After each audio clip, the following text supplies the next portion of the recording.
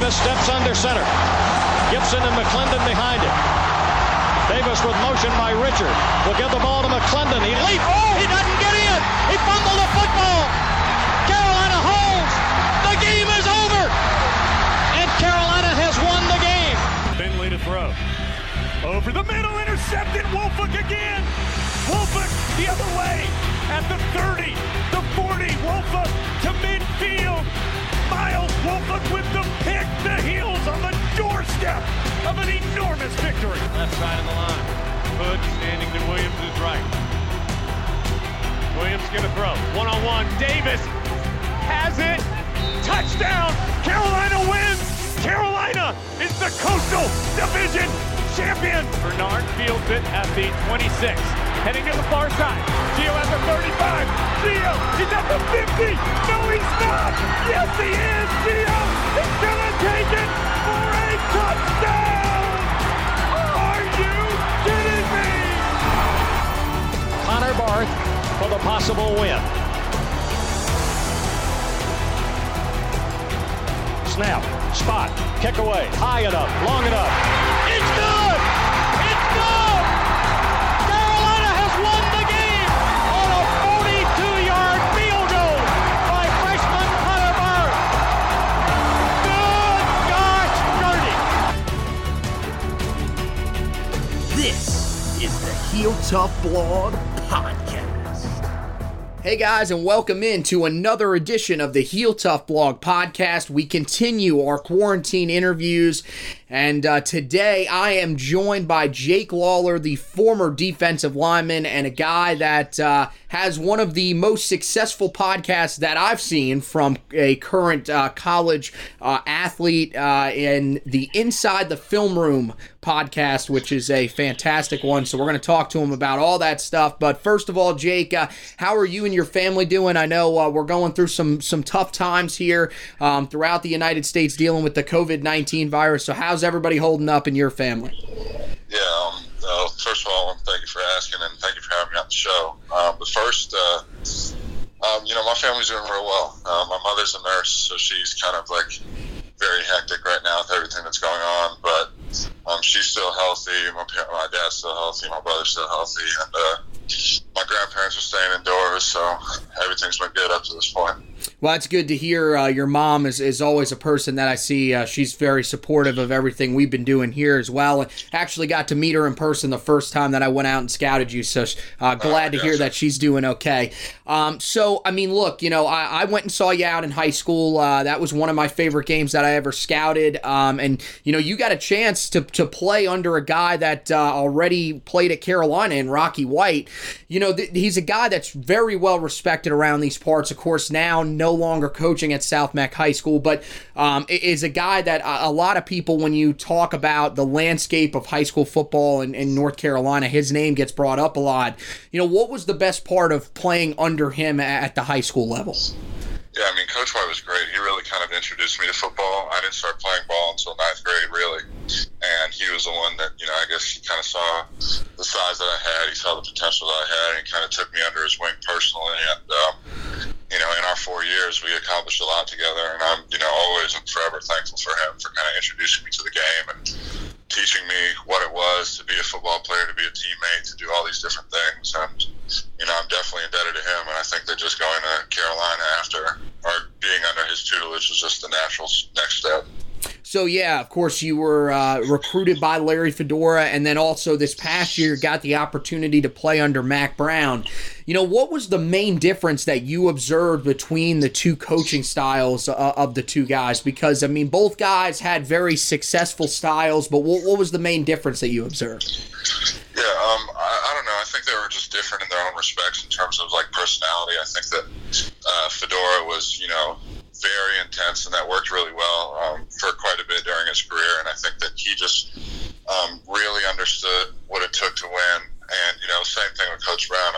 He's a tried and true winner. He's a Hall of Fame coach. But I think that he was a little bit more kind of easygoing and a little bit more able to kind of, maneuver through different spaces, both in the football world and, as we've seen, he's basically a public figure at this point. So I think he's just done a better job with that as well. So So what were some of the best memories for you on the football field at Carolina? Because I know you were with the team for 3 years, and there's so many different, so much time that you spend with a lot of the guys. So are there any memories that stick out to you? Yeah, I mean, really, it's just kind of hanging out with the guys. I think that being being on a collegiate team is something that's truly special, and people that have the opportunity to be on a part of it don't really forget it. But I'd say like the last year under Coach Brown was great. I mean, it was the most success that I had during kind of my tenure, during my career, and I think it was a lot of fun for a lot of different reasons. So I'm definitely thankful for Coach Brown and his staff coming in and kind of taking things in a better direction. And I think it's only up from here for those guys. Well, last summer you released a story on your blog site about the mental health issues that you had been dealing with. Why did you feel that you needed to get the story out at that time? Was there a specific reason why you felt that was the time, and what was the ultimate goal of getting that out there? Yeah, so I mean, I originally wrote it as sort of a cathartic exercise just for me. I wasn't really going to post it. It was just kind of to get the words on paper. And then I realized, me being an athlete, me being a collegiate athlete, and me being a black man, all of those things, and falling into that triad kind of would help a lot of different people and kind of get the word out that to help kind of destigmatize mental health, and especially in all three communities, and as much intersection and overlap as we see. I just felt that it was necessary for me to kind of be vulnerable, open up, and show people that it is okay to feel these things, and it's okay not to be okay. And the good news is that once you do get hope, once you do kind of talk with people that care about you, there are options where you can stay alive and you can be successful, and that's ultimately what I did. And my hope is that it helped other people do the same thing. Well, I'm extremely glad that you released it. As somebody that has gone through some mental health issues of his own and is still working through those at times, I think that seeing you come out with a story like that was extremely powerful because, like you said, you're an athlete, you're a guy that has a little bit of pull, and even if it's just in the Carolina community, and to see that out there, and to see that not only are just, we dealing with it, but people that we look up to and see as kind of these invulnerable, these invincible people and athletes are dealing with it as well. I thought that was amazing, and that was one of my favorite things that I'll remember about your time on campus with Carolina. Well, thank you. I appreciate that. Yeah, of course, man. Okay, let's turn to the film stuff because, this is ultimately, you're set, you were or still are set to graduate in May. I hope that ends up going through for you because after that, you said that your goal is to head out and pursue a life in the film industry. What is that ultimate goal that you wish to accomplish? Because that was kind of a broad, thing that everybody was kind of throwing out there. What is the specific goals that you're kind of looking to accomplish when you get out there? Yeah, so I would ultimately love kind of after however many years it takes to fall under sort of like the writer, director, producer triad, fall somewhere in there. I mean, I think that being able to open my own production company or be able to kind of helm the direction of different films and different stories that I've written, or people close to me that have written good stories that I want to tell. I think that's where ultimately I'd like to end up. Yeah, that's awesome, man. Hopefully you do end up there. Now, you have the podcast Inside the Film Room, which you do with Zach Goins, and it's a great podcast. I love listening to you guys just break down everything. So I have a couple of questions for you about maybe some of the films, because me and I've been discussing this with one of my buddies. He's been watching a lot of 80s films lately, so I wanted to get your take on some of these. Okay, he watched The Breakfast Club, and I just don't really think that he got what the movie is supposed to be about. What do you think about The Breakfast Club? Because I think it's a very good movie. I'm not going to say it's on the elite level, but I think it's a very good movie. He disagrees and says that he thinks it's boring. He doesn't get the point of it. Where do you stand on The Breakfast Club? Yeah, I mean, I think that The Breakfast Club is really in the John Hughes pantheon of great films. I think that the films that he made, especially with the realism they presented, I mean, I think his narrative style is similar to Wes Anderson's in the sense that, like, it's these sort of whimsical experiences that happen with these different people, but there's a lot of real deep thematic elements that you can draw from it. I mean, really with the Breakfast Club, I think it's really just about understanding who you are despite everybody, or despite perceptions of yourself, and then understanding those perceptions and figuring out how to negate or overcome them. And, the Breakfast Club has always been one of my favorite movies to revisit just because of how enjoyable it is. Well, there was a guy that played in The Breakfast Club, Emilio Estevez, who played in one of my personal favorite movies, which is The Outsiders. I think that it's probably ranked in the elite category because you're talking about just so many great guys. I mean, Patrick Swayze, you've got Rob Lowe in the movie, Tom Cruise. That's how you know it's a great movie. Tom Cruise is a guy that is kind of just there. He's a secondary character in the movie. That's how great of a movie it actually is. Would you put The Outsiders in that elite category? Because anytime I see it on television, I got to sit down and watch it. I actually have never seen it.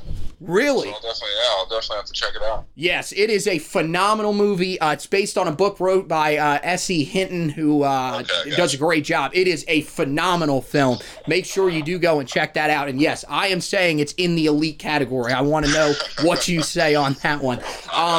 And then we are also very big Marvel fans, the group of friends that I have. We have probably a controversial take, but I'm wondering what you think just of the Avengers films.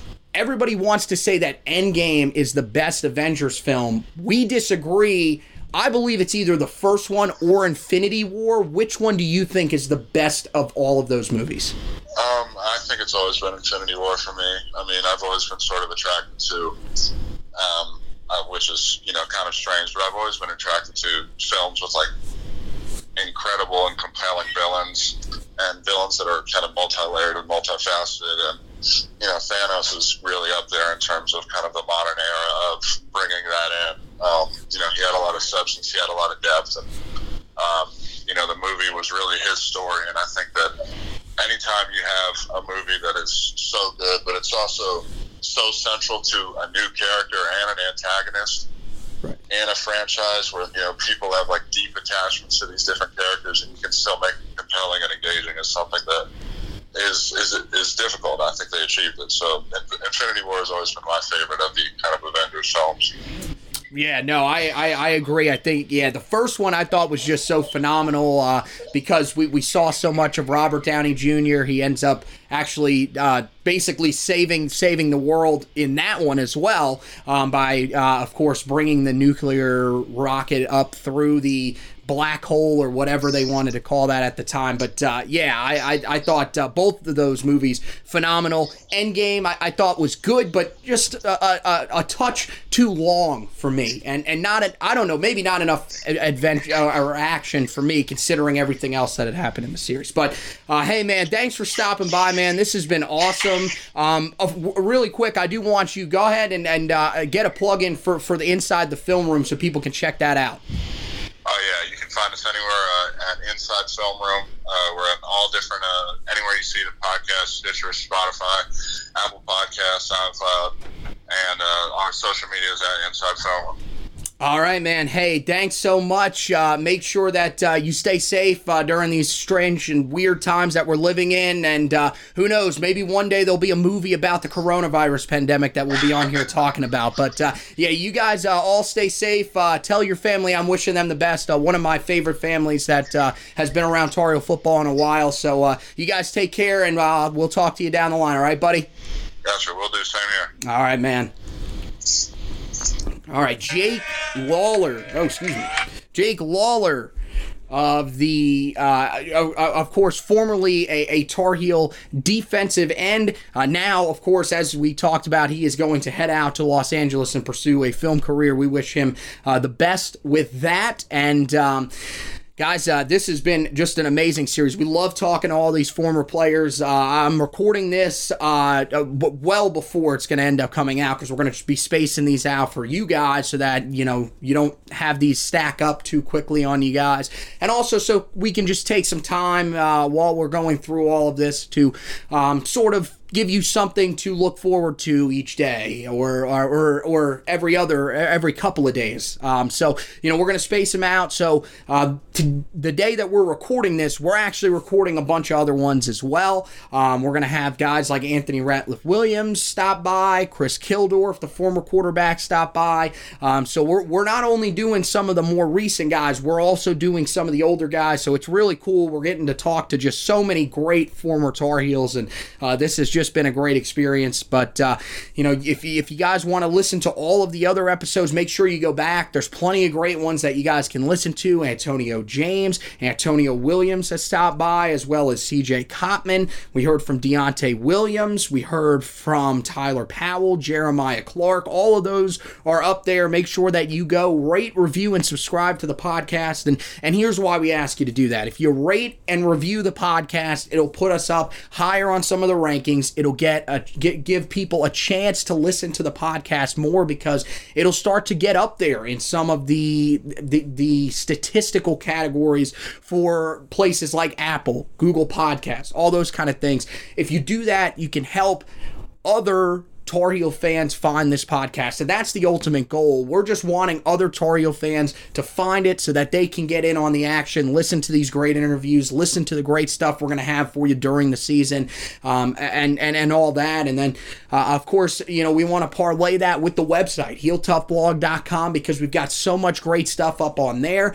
Because, of course, as I said, we're recording these well in advance of when we're going to release them. I'm not going to go into specifics of what's on the website, but for football, we've got you covered everything. Even in the offseason, we've got you covered with recruiting. We've got you covered with any of the team storylines that are coming out, as well as the NFL draft stuff. So make sure that you guys, by this time, go back and read the NFL draft stuff. And of course, we're going to have you covered with everything in the 2020 season, whether it happens or not. We will have you covered throughout that entire time. Same thing on the basketball court. We've had you covered in the offseason. We went and did player reviews, so make sure you go and check that out. We had you covered, or have you covered, wherever this gets released, with the NBA draft and what's going on with that.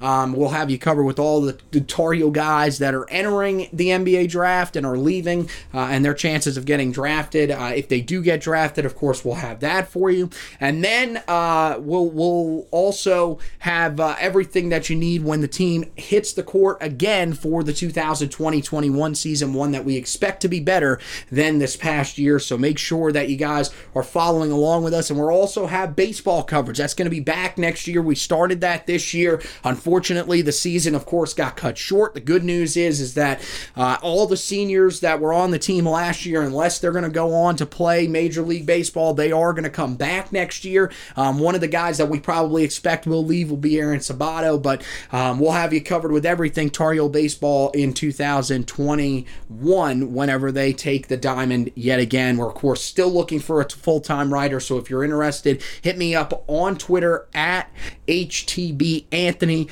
or in my mailbox, anthony.pagnotta@yahoo.com. You can check all that out and make sure that if you are interested, just send me the fact that you're interested, and we'll make sure to have a conversation with you, try to get you on to write some baseball for us next year. So, want to thank Jake Lawler for stopping by and talking. Wish him the best in what should be an amazing career out in Los Angeles for him. Want to thank you guys for listening, and as always, go Tar Heels!